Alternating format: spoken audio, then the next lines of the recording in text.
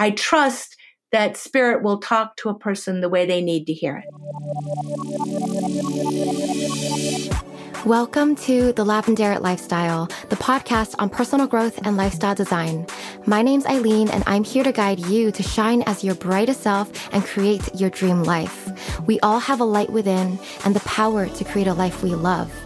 Every Sunday, we'll share thoughtful conversations exploring how we can build a better future for ourselves and our world. Life is an art. Make it your masterpiece.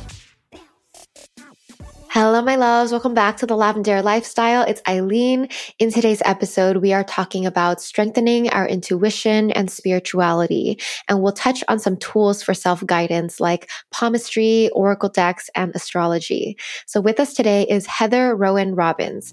Heather Roan Robbins is a ceremonialist and practical, intuitive, choice-oriented astrologer and palmist with over 30 years of experience. She's been on a lifelong interfaith spiritual search and has had an intuitive counseling practice since 1978.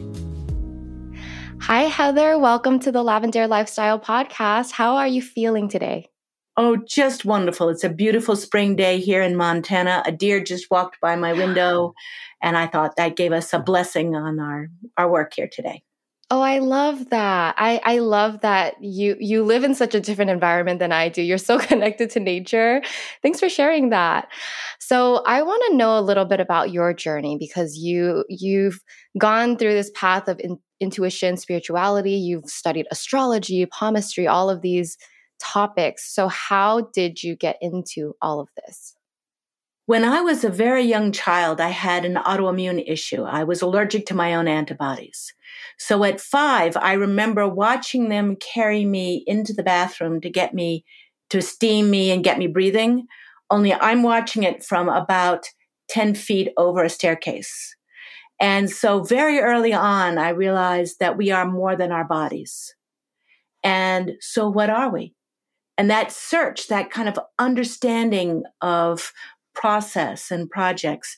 When I was a child, I listened to a lot of and read fairy tales and mythologies from around the world, and that really stoked up my image set. We were living in Philadelphia at the time, and they have an amazing anthropology museum there. So I would go visit the mummies and look at the crystal ball that was from the Empress of China on a silver dragon, was in the center of the room. And all these pieces made me hungry for knowing what else there was in the universe and where we were going. And when I was 14, I was at a school where the telephone operator, back when we had those sort of things, was the niece of a very famous astrologer. And she was a better counselor than the school psychologist was by far. One day she said, "Oh, I'm a little worried about these 2 teachers." I go, "Why?" He said, "Well, the aspects are kind of tough and it's hitting their charts," because she had everybody's charts in the school. And one of them was an elderly man who died on stage. And the other one was a young man who fell down and broke his leg. And I wanted to know how she did that and what else we could do with this information. And normally she was very positive and hopeful and directive. And the other people that she spoke to about that being a little careful were a little careful and managed to avoid any process. So the idea that the information wasn't just you're screwed, but if you keep your eyes open and work with these aspects in a different way, that you have the choice to use this energy wisely and healthfully and not get stuck in the problem. And how old were you when you met her? 14. Oh, so you were very young. Very young. Okay. And then I carried my ephemeris everywhere I went when I ran away from home and explored the world and did all the kinds of things. Mm-hmm. Later on in a school, I was about 16 or 17. The teacher of music and music history was Sushil Mukherjee from India, who was also a palmist. And I started pumping him from all the information that I could get. And he called me aside one day and said, "Could you keep an eye on this friend of yours?" And I was a little worried about her too, but she was doing all right. And later on, she was killed. And when she was killed, I had an out-of-body experience at that very moment. And I remember that she did not play safe in the world. She was, hitchhiking in LA at the time, not something to do. But the lines on her hands, and I have seen handprints. So I started collecting handprints. Wow. I collected handprints. I had a huge stack until a flood took them away. And I watched people's lines change. And when they made a decision that it changed their life course, the lines on their hands began to shift. Wow. Especially on the hand that they use to write with, where your nerve energy comes out to the world. So I would see someone who had stopped drinking and started working out and asking good questions and going to therapy, suddenly their lifeline would double. Or interesting. That someone who started, doing drugs or kind of really fading out and not working on making the most of their life, and a little network of fine lines might cover their hand. And so their life energy was slowing down. And so it began to be what do you need to do in your life to help you balance your hand out, balance your life out, be whole? And that was, fitting your disposition, not anybody else's. And that became a wonderful search. Yeah, since you talked about the topic of palmistry, that's actually what I wanted to start with, because we haven't had someone talk about palmistry on our podcast yet. And I know most listeners might be listening to audio, but just know that there's a video version of this in case you have anything you want to show. But the basics that I know is you have two hands. One of them, the lines represent what you're born with, and then the other one represents your life choices. Is that correct? Mm-hmm. What are the basics? What you have, the hand that you use, and I'm somewhat ambidextrous, but the hand I use most to write with means that most of my mental and nerve energy comes out through my right hand. I see. And so that hand is going to show more of the changes by the changes of my thoughts and my decision process. Now, the hands won't necessarily show problems or gifts that come in not because of anything you do, but because of the world. It may not say that you're going to die in a war if nothing in your hand made you arrive there, for instance. So you're saying everything that's shown in our hand is from ourselves, our choices. Exactly. Our choices, ourselves. And you often see in the two hands, the passive hand has all the gifts that you haven't used yet, as well as all the problems you've already overcome. Okay. So that's more of the past. It's right? potential. Potential. It's potential and, what you walked in with. And the active hand is the hand that shows the changes that are happening because of the decision you made and because of the events that have happened in your life. So, and I mean, that's incredible to me, because looking at my two hands, they are different. And my question to you is, how fast does your hand do these new lines form? Again, and the lines shift and change. I don't know if you can see it, but on my passive hand, my first finger is shorter than my third finger. But on my active hand, my third finger is longer than the first finger is the longest. Wow. And it's not because they're any different in size. It's because the bones shift in my hand as I use it. And what does that mean specifically for you? That means that I am becoming more connected to the world. Our pointer finger talks about, we go from our most involved in the world to our most private in the little finger. So the pointer finger is how we point, how we interact, how we engage. Okay. And over my life, I am a fairly introverted person who's loving engaging the world more. Yes. And so that finger has become shifted in position to the other fingers in the hand. I see. So it was shorter on one hand, and it grew longer. Exactly. It didn't grow longer. It shifted longer. It shifted position. So the fingers are pointing more towards that finger, which makes it look longer. What about if you break a bone? Like I've fractured my thumb before. Do those physical occurrences mean anything? When you see somebody's little finger sticking way out crooked, I've seen that. Their finger. And because if they broke their finger, then it doesn't mean they're crooked.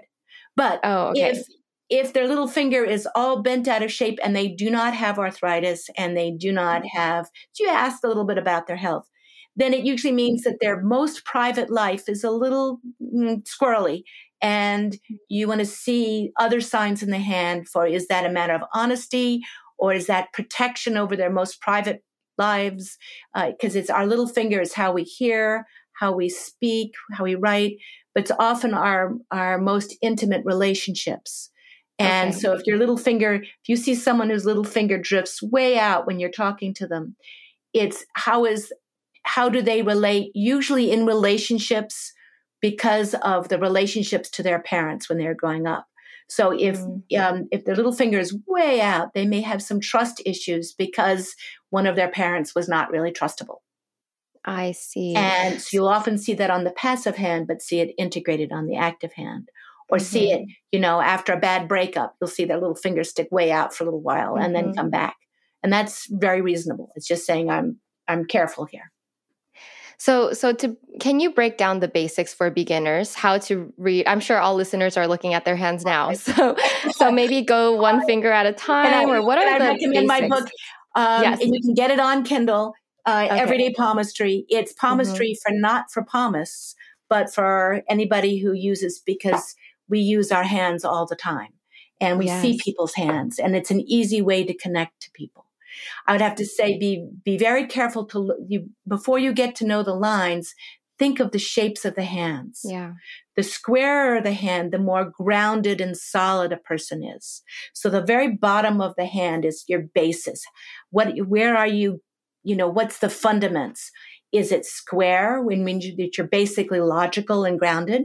Is it quite rounded? Is the foundations of your life more sociable and connected?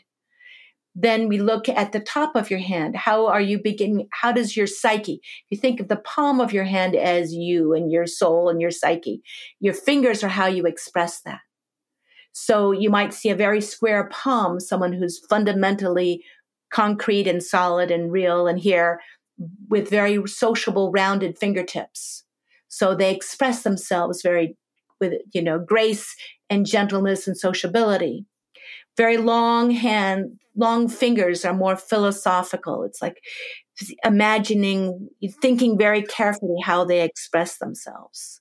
If you're very wide fingers, very solid fingers, they express themselves concretely, practically, muscularly in the world. Yeah. So you'll see that, the ones we see with very long, can you hold your hands up for me? Yeah, I tend to have, I guess, you have thinner, longer. You've got the very kind of intuitive, you've got strong thumbs though.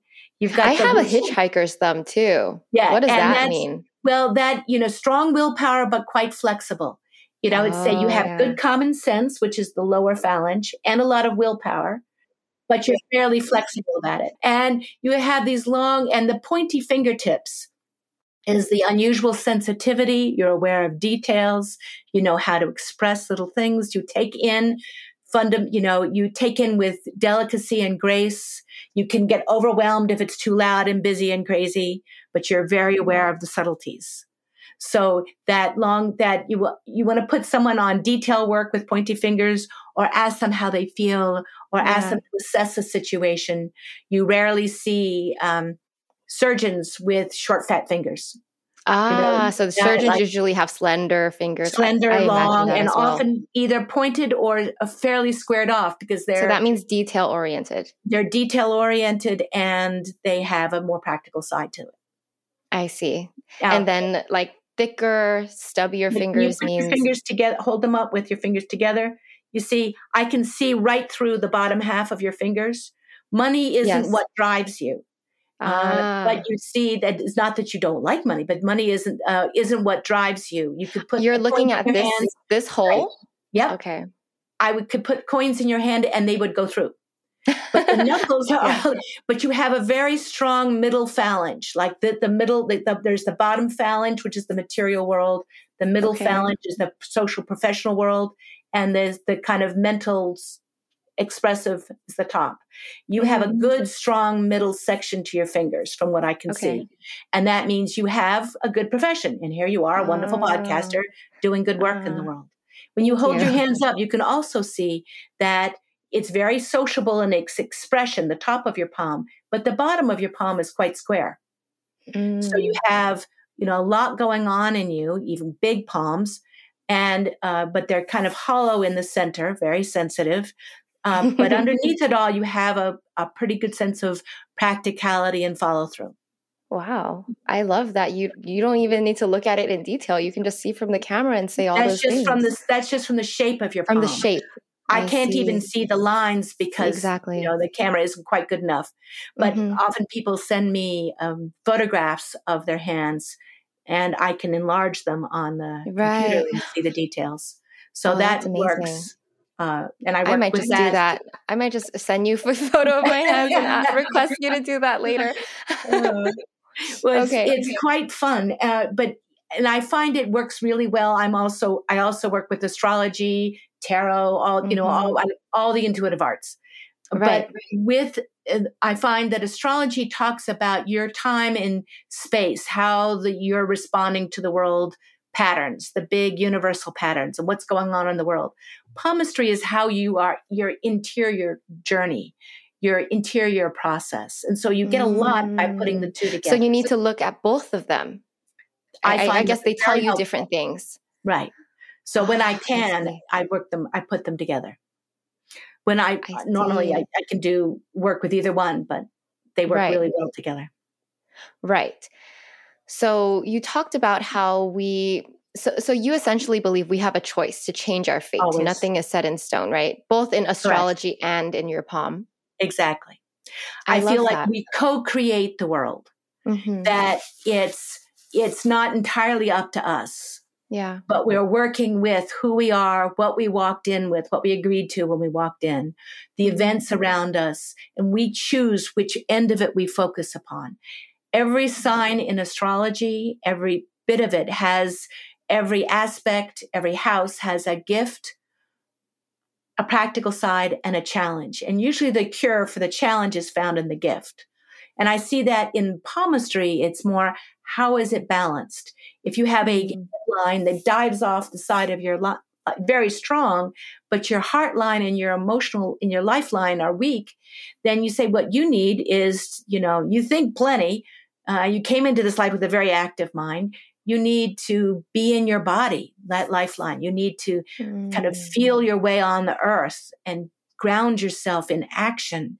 And you need to give your heart room to grow and mature and strengthen to create the balance in your hand so that all the lines work well together. Yeah. I mean, what are the main lines on the hand and what do they reveal or teach us? So you talked about lifeline. And I have, I have two lifelines. I have one lifeline, which is my sort of inner world. And the outer lifeline is the one where I've engaged in the world more. And when I was younger, my first lifeline was kind of short and the other one hadn't quite reached up. And as I got more involved in the world and more engaged, both lifelines grew until they run parallel. I see. But the lifeline you read from between your thumb and first finger, and that starts there. That's your childhood. That's usually got little islands on it and kind of looks a little crazy because you're not very aware of what's going on when you're a baby. But that reaches down towards the bottom of your wrist, towards your wrist. Then from the same starting point, your headline starts with your lifeline, could be connected or could be separate. And it arches across towards what we call the percussion side, towards the underneath your little finger. Then your heart line starts under your little finger and reaches towards your first finger. Now, it might come up, it might not touch the far corners. If you're kind of a little wary of the world, it might reach all the way over here by the underneath your first finger. In that case, you get more emotional connection by your relationship to the public, and you're not as comfortable with personal relationships. It can go right up towards the middle of the first finger, and that's usually a fairly balanced relationship. Or it could come up between the first two fingers, and that's being more guarded, a little more possessive, more private. And that lifeline, it could not quite touch the far edges. And usually if it reaches out but doesn't quite touch the edge of your hand, which is fairly common, you can be open with your public persona, but you have to really trust that people actually want to get to know you to let them in. So Mm-hmm. they need to make that effort to step a little bit closer to you if they want to develop a real friendship. I see. I'm also curious, as you have so much knowledge in this, and I'm sure listeners are curious for more. Definitely get her book, Everyday Palmistry. I'm curious how you learned all of this. You mentioned that teacher, but Mm-hmm. and if you can explain where this wisdom comes from. I know it's been passed on for so A many lot years, of but experiences. yeah. I first started off, I said, I got the basics, the idea of looking into the window of a soul from my Sushil Mukherjee, my teacher in high school. And then when the word got out that I liked palmistry, everybody gave me palmistry books, which was great. Nice. So I Yeah. saw some wonderful ones by Fred Gettings, the really interesting review of all the history of palmistry. Then there was a big, thick book that was one of the first books done on palmistry in the 1800s. And he hadn't really abstracted the concepts of, that each shape means something, each piece. He kind of broke it down and gave case history after case history. But he had photographs of hands of, dead people and stories. And Wow. he was packed with information. Wow. Then I I started see. taking handprints and watching people, watching them over time and watching children grow up. And taking all that information in allowed me to observe how it worked, not what the theory of it was. I could read up on the book, but there's a big difference between reading the book and then watching people's lives actually change. Wow. So I think that it's been, you get a good framework and then start looking at hands. That's why I love that. I love don't that go into too many Go ahead. details. Go ahead.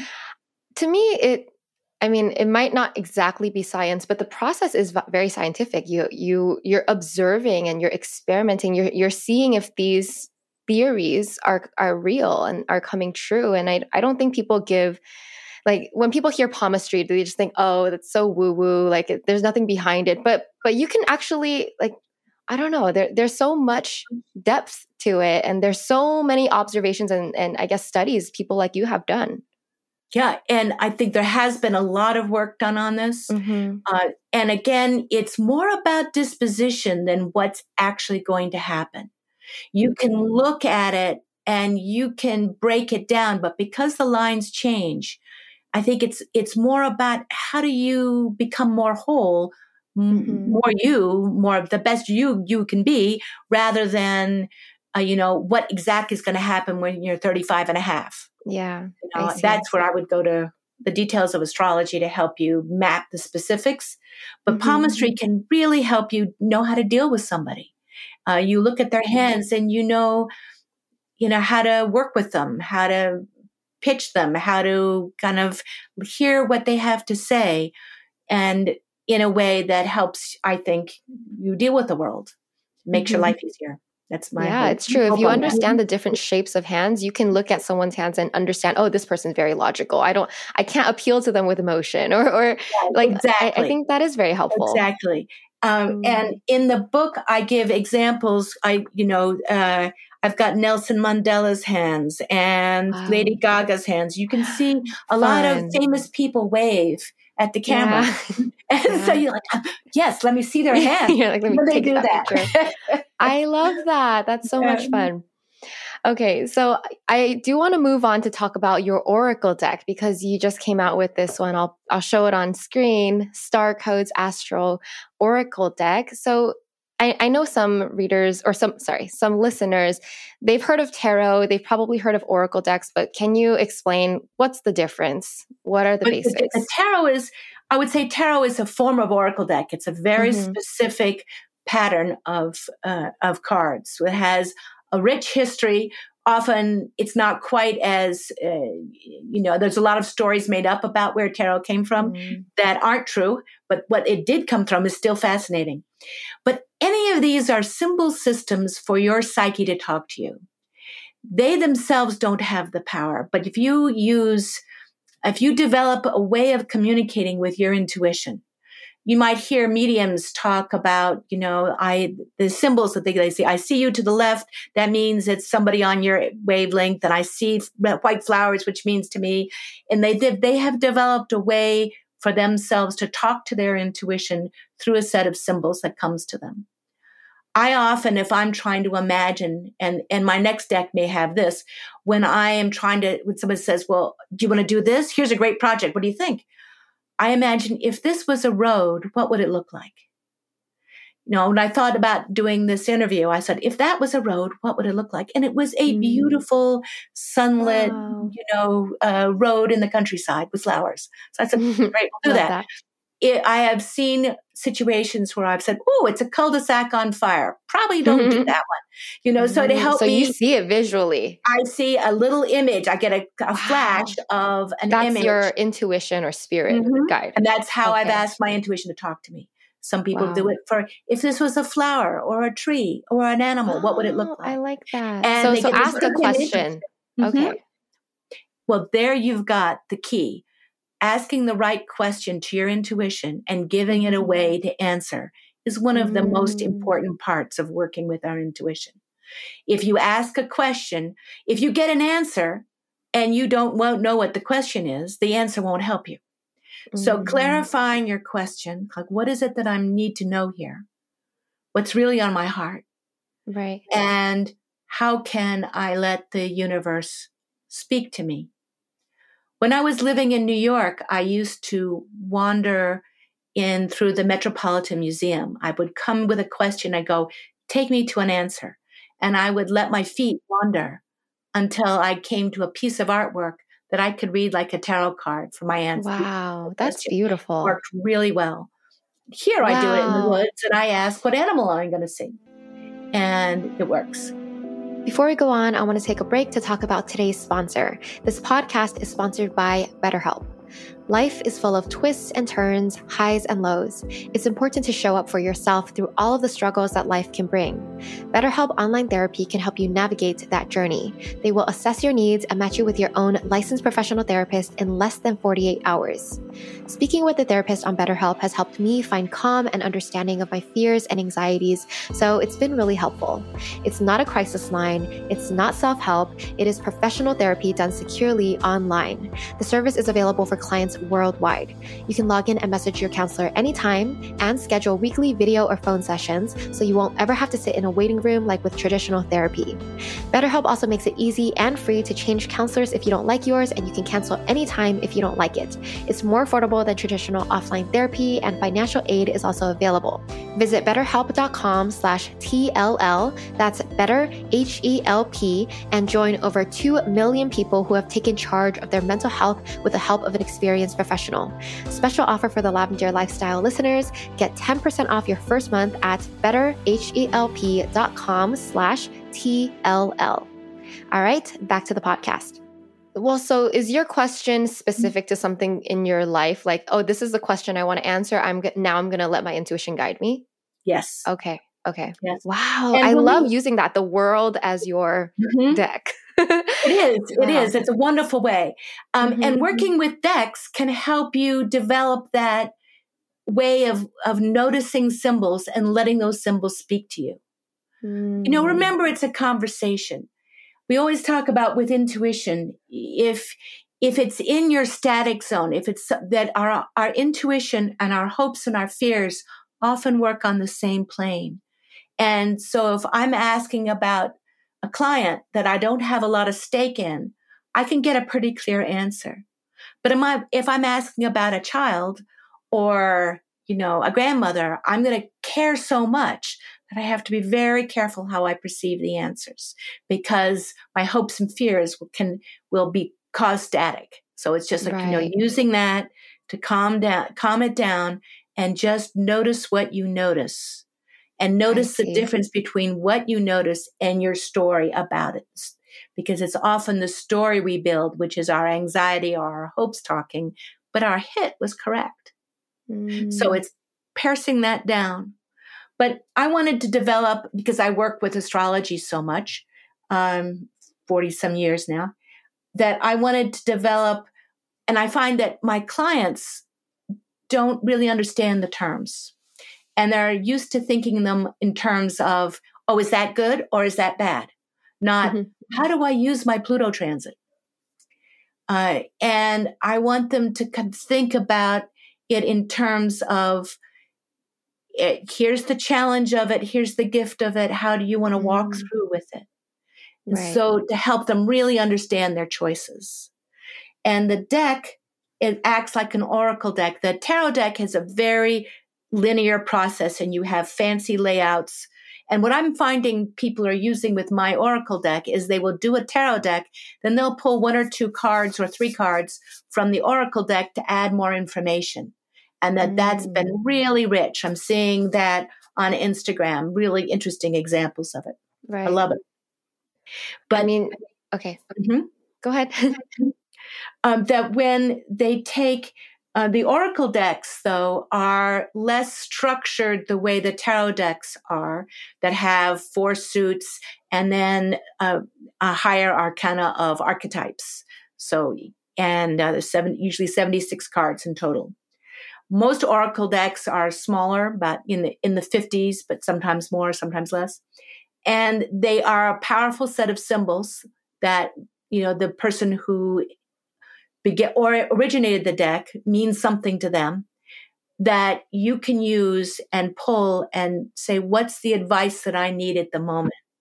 And trust that as you're shuffling it, that sense of synchronicity, that you and the universe will arrange to get just the information you need at the moment. And trust that process.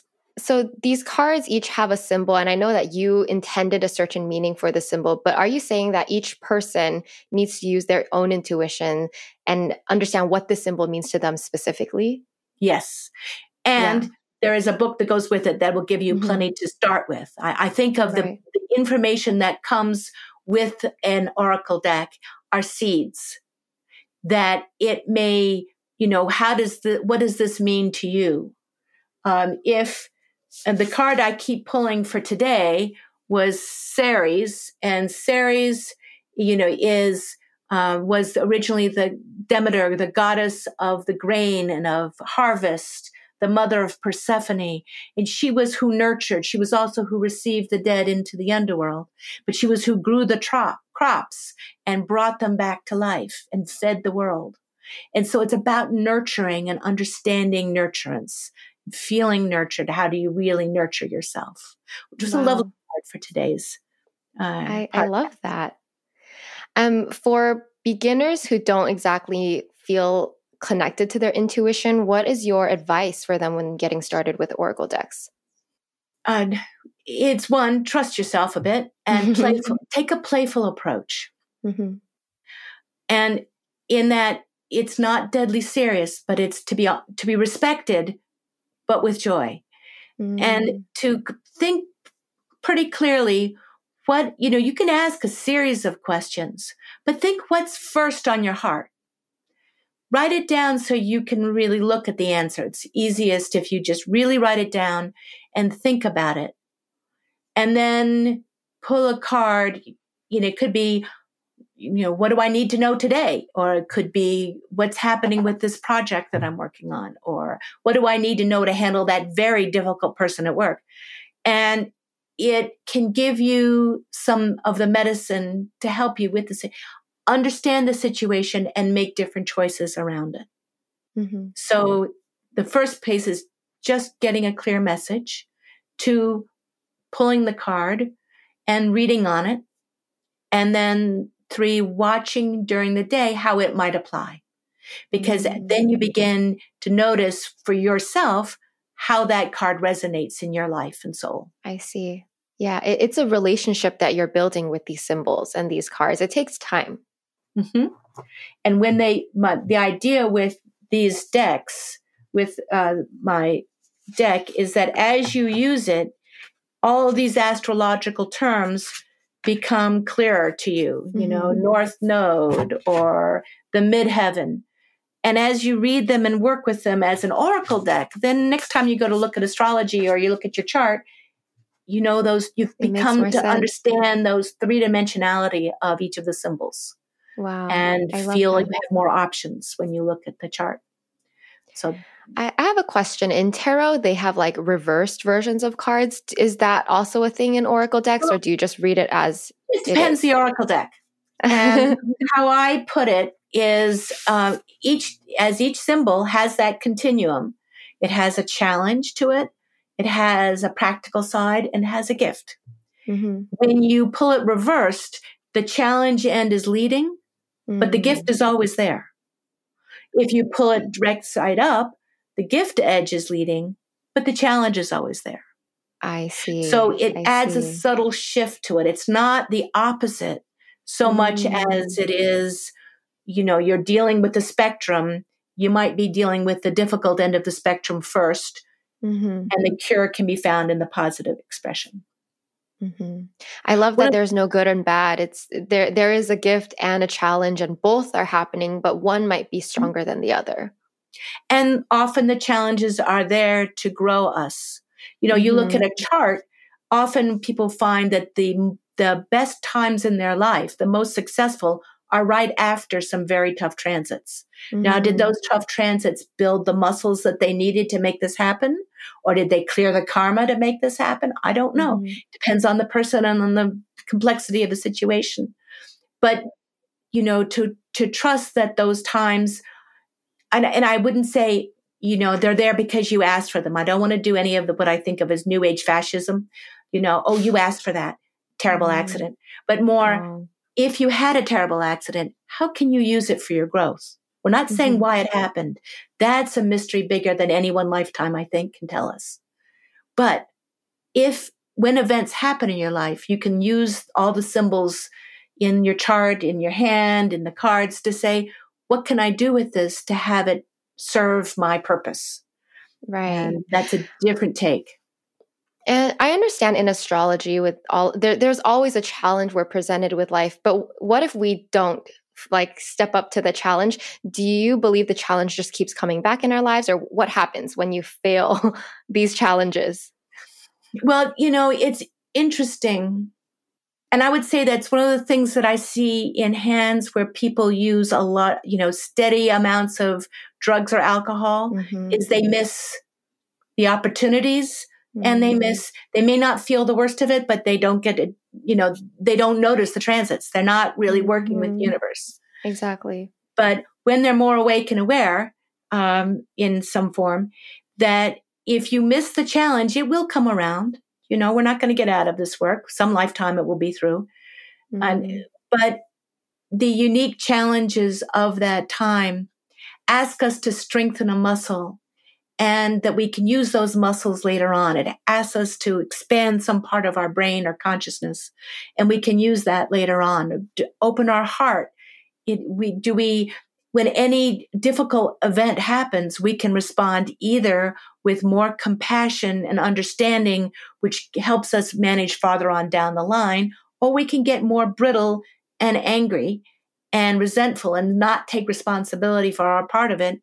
And that's going to cause a different future. That's going to really, bring the troubles on down the line. And I'd say that that's been the key that I see in how people respond to transits. Are they taking responsibility, not for somebody else's actions or criticisms or trouble, but for learning what they need to learn and growing to their best of their ability? It's not something we can judge from the outside. We don't know what the other person's walking through or what they've been through, but we can make that choice for ourselves. Right. Is that what you mean when you say choice-oriented astrology? Yes. Okay. That I'm hoping people will to use this to help people to make the choices in their life, to see every fork in the road as a chance to choose and choose that which will help them be their best self, have their best life, but also just grow forward in the way that their soul came here to do, rather than feel battered about by life. I love that perspective, and I completely agree with you on that, because we talk on this podcast a lot about how you always have the choice and how you respond to what happens in life, and the challenges are here to help you grow. They're here to help you learn something, no matter how hard or difficult they might be. So you do have to take responsibility for your life. Right. And that's where the maps, the symbol systems for palmistry, astrology, any form of divination can give you tools along the way. It can give you a map to navigate that. It can't walk it for you. That's always up to you. I love that. They are just the map guiding us. Like, this is what to look out for. This is what you have to learn. And this is how to get around that corner. Okay.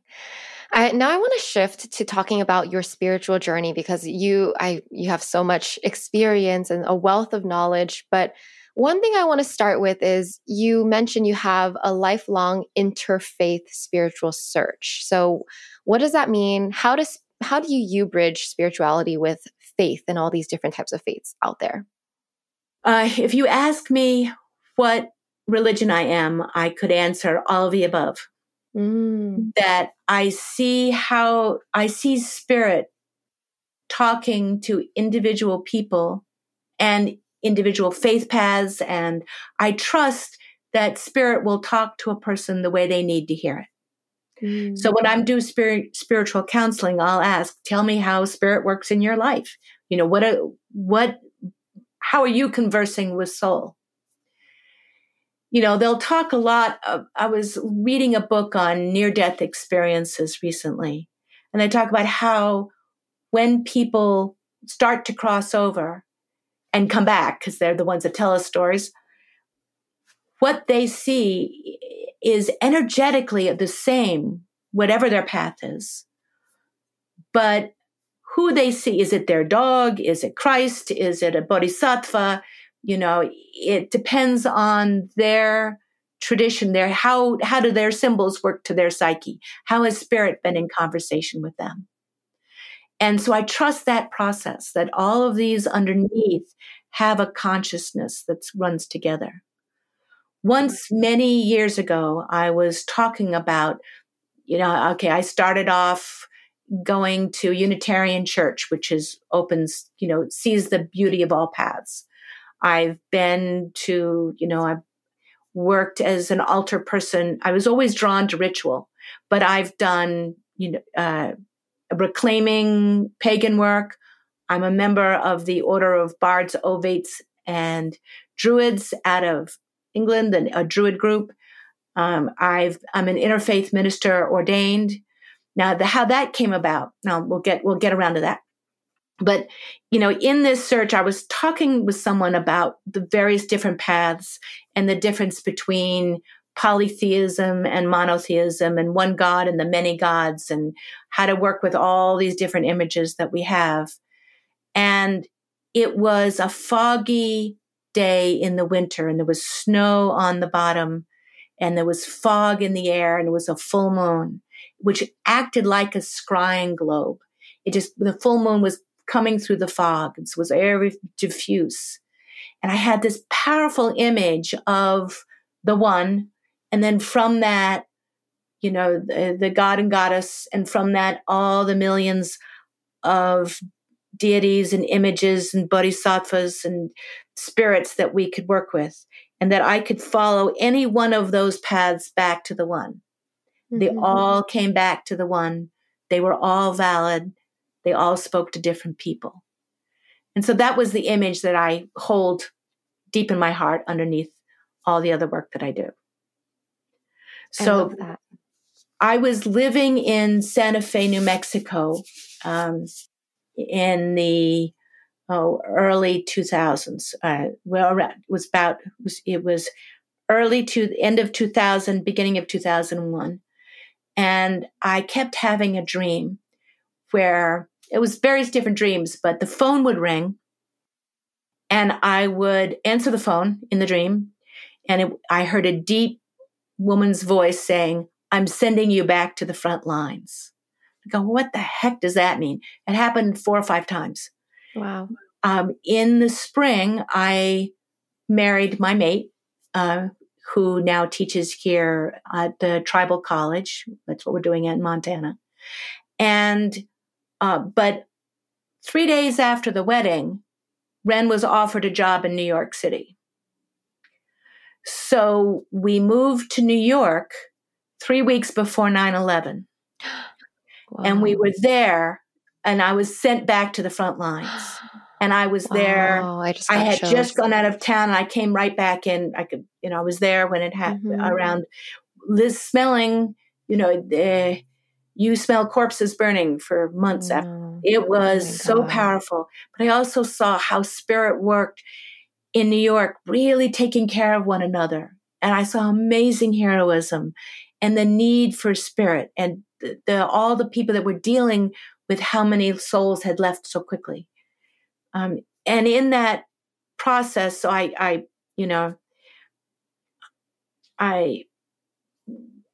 decided, I met somebody who was working at the interfaith seminary, the new seminary for interfaith studies there.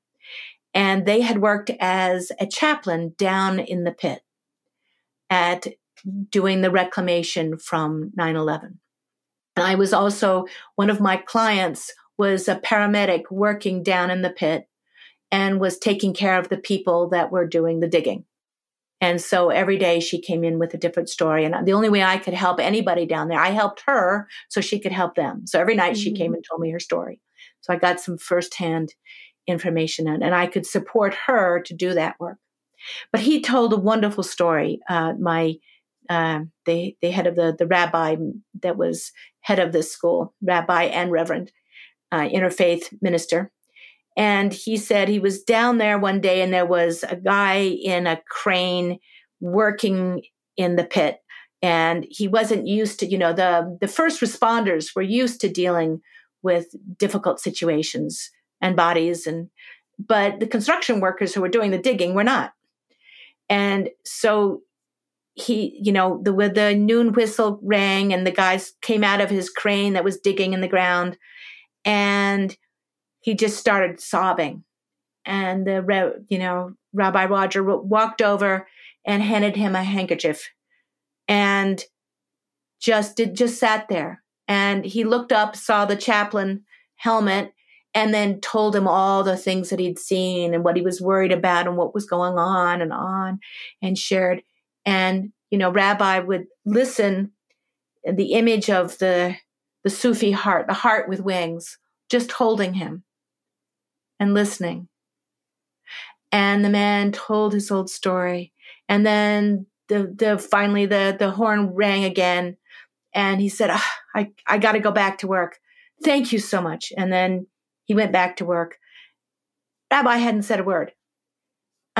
Next week, the man saw him in the main lunchroom and said, thank you. What you said last week helped me so much. Wow. And he hadn't said a word, but he listened with heart, for spirit. And that taught me so much about the process of how do we really listen? How do we make our meditation a way of listening to spirit? How do we offer that to one another? How do we share that in our counseling work? Right. So a lot of the times it's not about the words, it's about the energy, holding space and just, wow. I thank you for sharing that story. There's so many thoughts and emotions just hearing you talk about that era. And I can't believe that you experienced that firsthand as well. Okay. That was pretty powerful. It definitely was. For what tips would you give to people who want to enhance this connection with spirit? Enhance their, because I think a lot of people are so busy with their everyday lives. Not everybody lives in nature in Montana. So what are the ways that you would advise?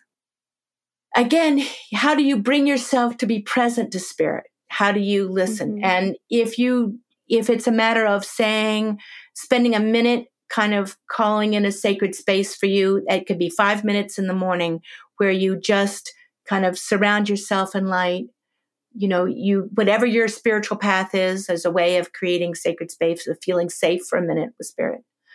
And then, you can say, I need help with this, or help me understand this. Put out a question or a thing. You could pull a card from an oracle deck and just say, help me understand what this means, and listen to it like you would to an old friend who is telling you their life story. Or you can ask for that as you're going to sleep at night. Please, in my dreams, help me understand something. Now, you may not remember your dream, but in the morning, you may know something that you didn't know the night before. You may have a sense of, yeah, I really should take that job. Or, yeah, no, I really shouldn't. Even looks like a good job. You have a new sense of yourself, of understanding.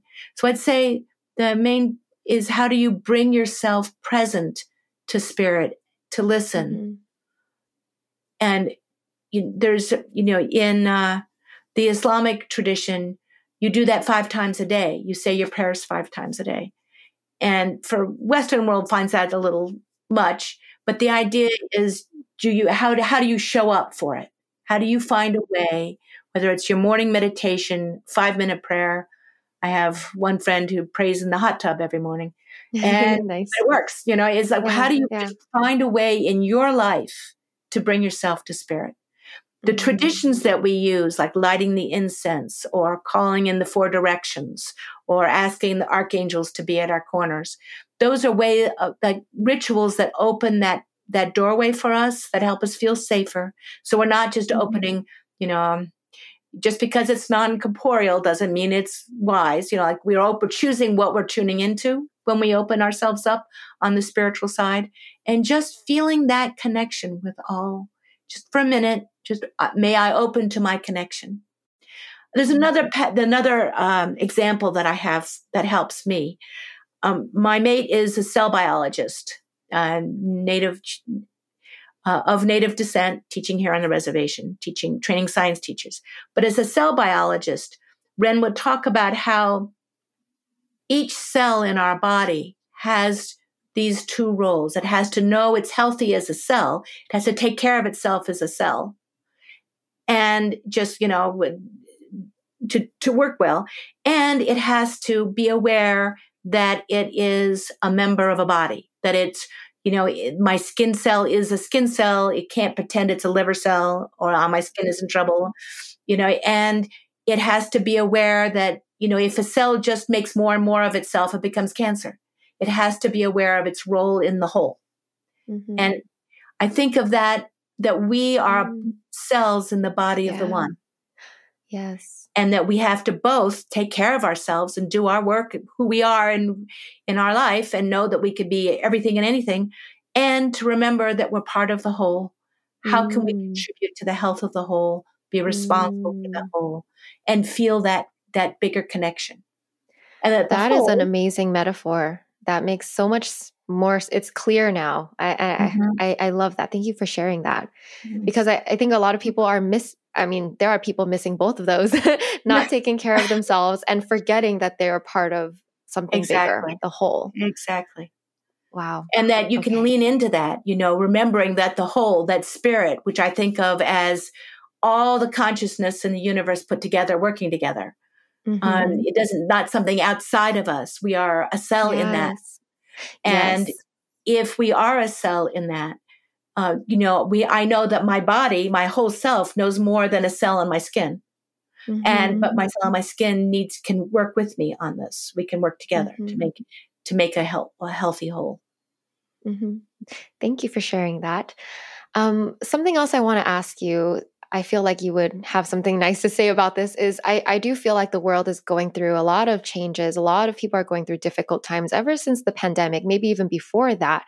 And it doesn't feel like we're not through it. And I'm sure in astrology, the transits we're going through. I've talked about the Pluto return of the US on this podcast, and the Pluto is going into Aquarius soon. So what are your thoughts? How can we deal with the difficult times? Well, I have great hope.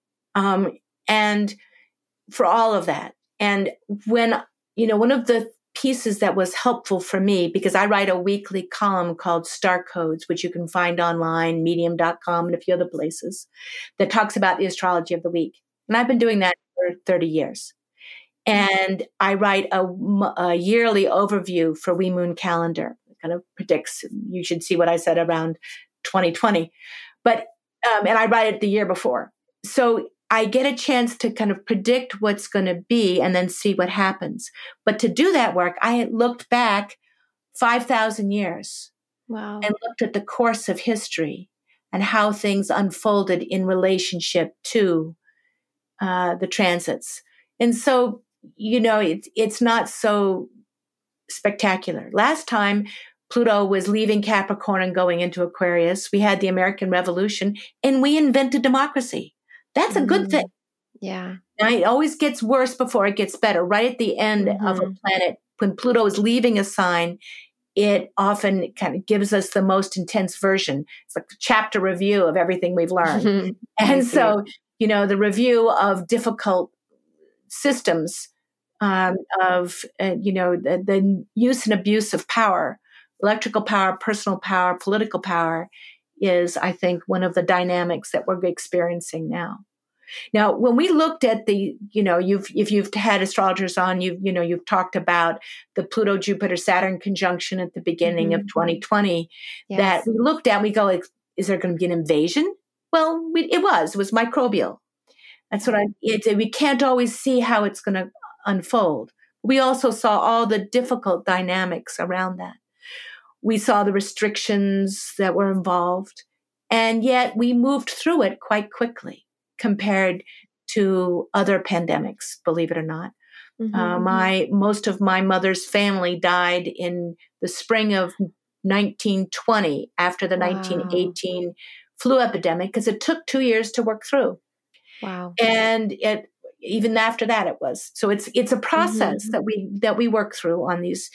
We see that in-breath and the out-breath of the challenge, how we learn it, what we're working through, and where we take it from here. Wow. If we think of ourselves as evolving always, and I think of past lives and rebirth, there's always a new influx of newly evolving beings coming in. So it may not look like we're getting anywhere, but I do think we are, if that makes sense. And the transits right now are tricky. They're tough. They were particularly tough this winter because Venus and Mercury went back and forth over Pluto 3 times because they retrograde back and forth, and brought ourselves to the heart of life, death, the meaning, existence, and am I alone in all of this? And what do I do? It seems to have brought the crisis in Ukraine and Russia to a high point. The fear of being powerless, I think, is what set this whole power dynamic off. And because I think we are changing and we are switching, and the population of America is changing into a more diverse ecosystem as people. The human diversity is shifting, and the white people that have been in control for so long are just becoming more and more of a minority.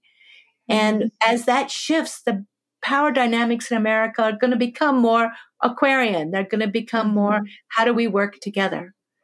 I see. As I think. And in that was also, how do we still hear ourselves even when the group is doing something? That's the danger side of Aquarius that we'll work through. I see. And that's going to be a whole, how long is that era? A long time, right? So, yeah, Pluto is now outside the orbit of Neptune. It's heading far away from the sun, from the Earth. And so as it heads farther away, the transits slow down. So this is going to be about 20 years in Aquarius. Wow. But it's less intense the farther out it gets. I see. Pluto transits between 1980 and 1999. Pluto was inside the orbit of Neptune, really very close to the Earth. And a Pluto transit then was a Pluto transit. It really was a confrontation with life and death. As soon as it crossed over, when it crossed over and started being farther out than Neptune again, that was the week that they downgraded it from a planet to an asteroid, funnily enough. I see. But now it's having it's more existential angst than terrible event. So I am seeing a shift with it.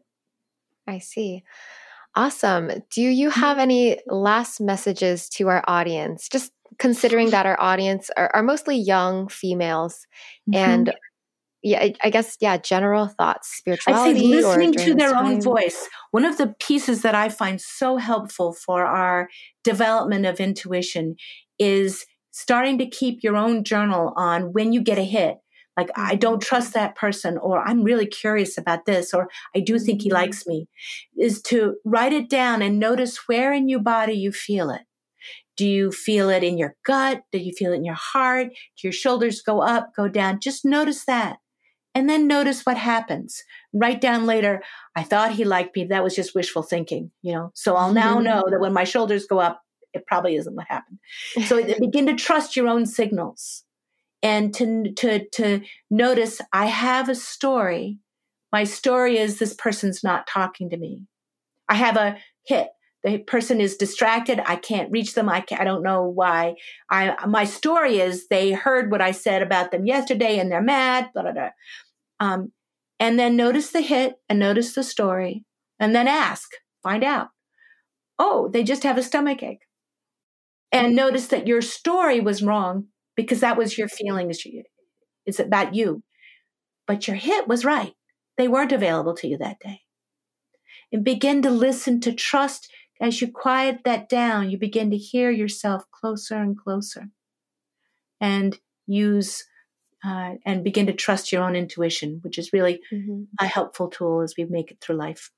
Yeah, I think that's so powerful if you're able to strengthen your connection with your intuition, which I'm inspired to do more of that. I used to journal a lot. I stopped because I got very busy, but this is reminding me that I need to make that space and that time to connect with my intuition.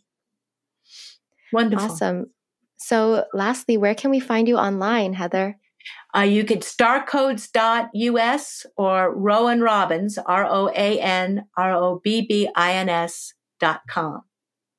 And Beautiful. You can find my the Star Codes Oracle deck anywhere. You can find them online.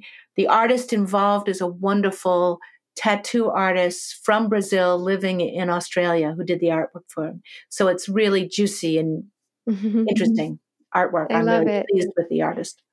Awesome. So, everybody, I will link all of her products and books in the show notes down below. Definitely check out Heather Roan Robbins. Thank you so much for being on the podcast. I really enjoyed this conversation and your energy is just great. Well, thank you so much. It's been a real pleasure. Anytime. Thanks so much for listening to The Lavendaire Lifestyle. If you like the podcast, please show your support by leaving a review on Apple Podcasts or Spotify. You can also subscribe to our podcast YouTube channel at youtube.com/Lavendaire Lifestyle. Lastly, follow me on YouTube and Instagram at Lavendaire for more content on creating your dream life. Sending you so much love. Bye.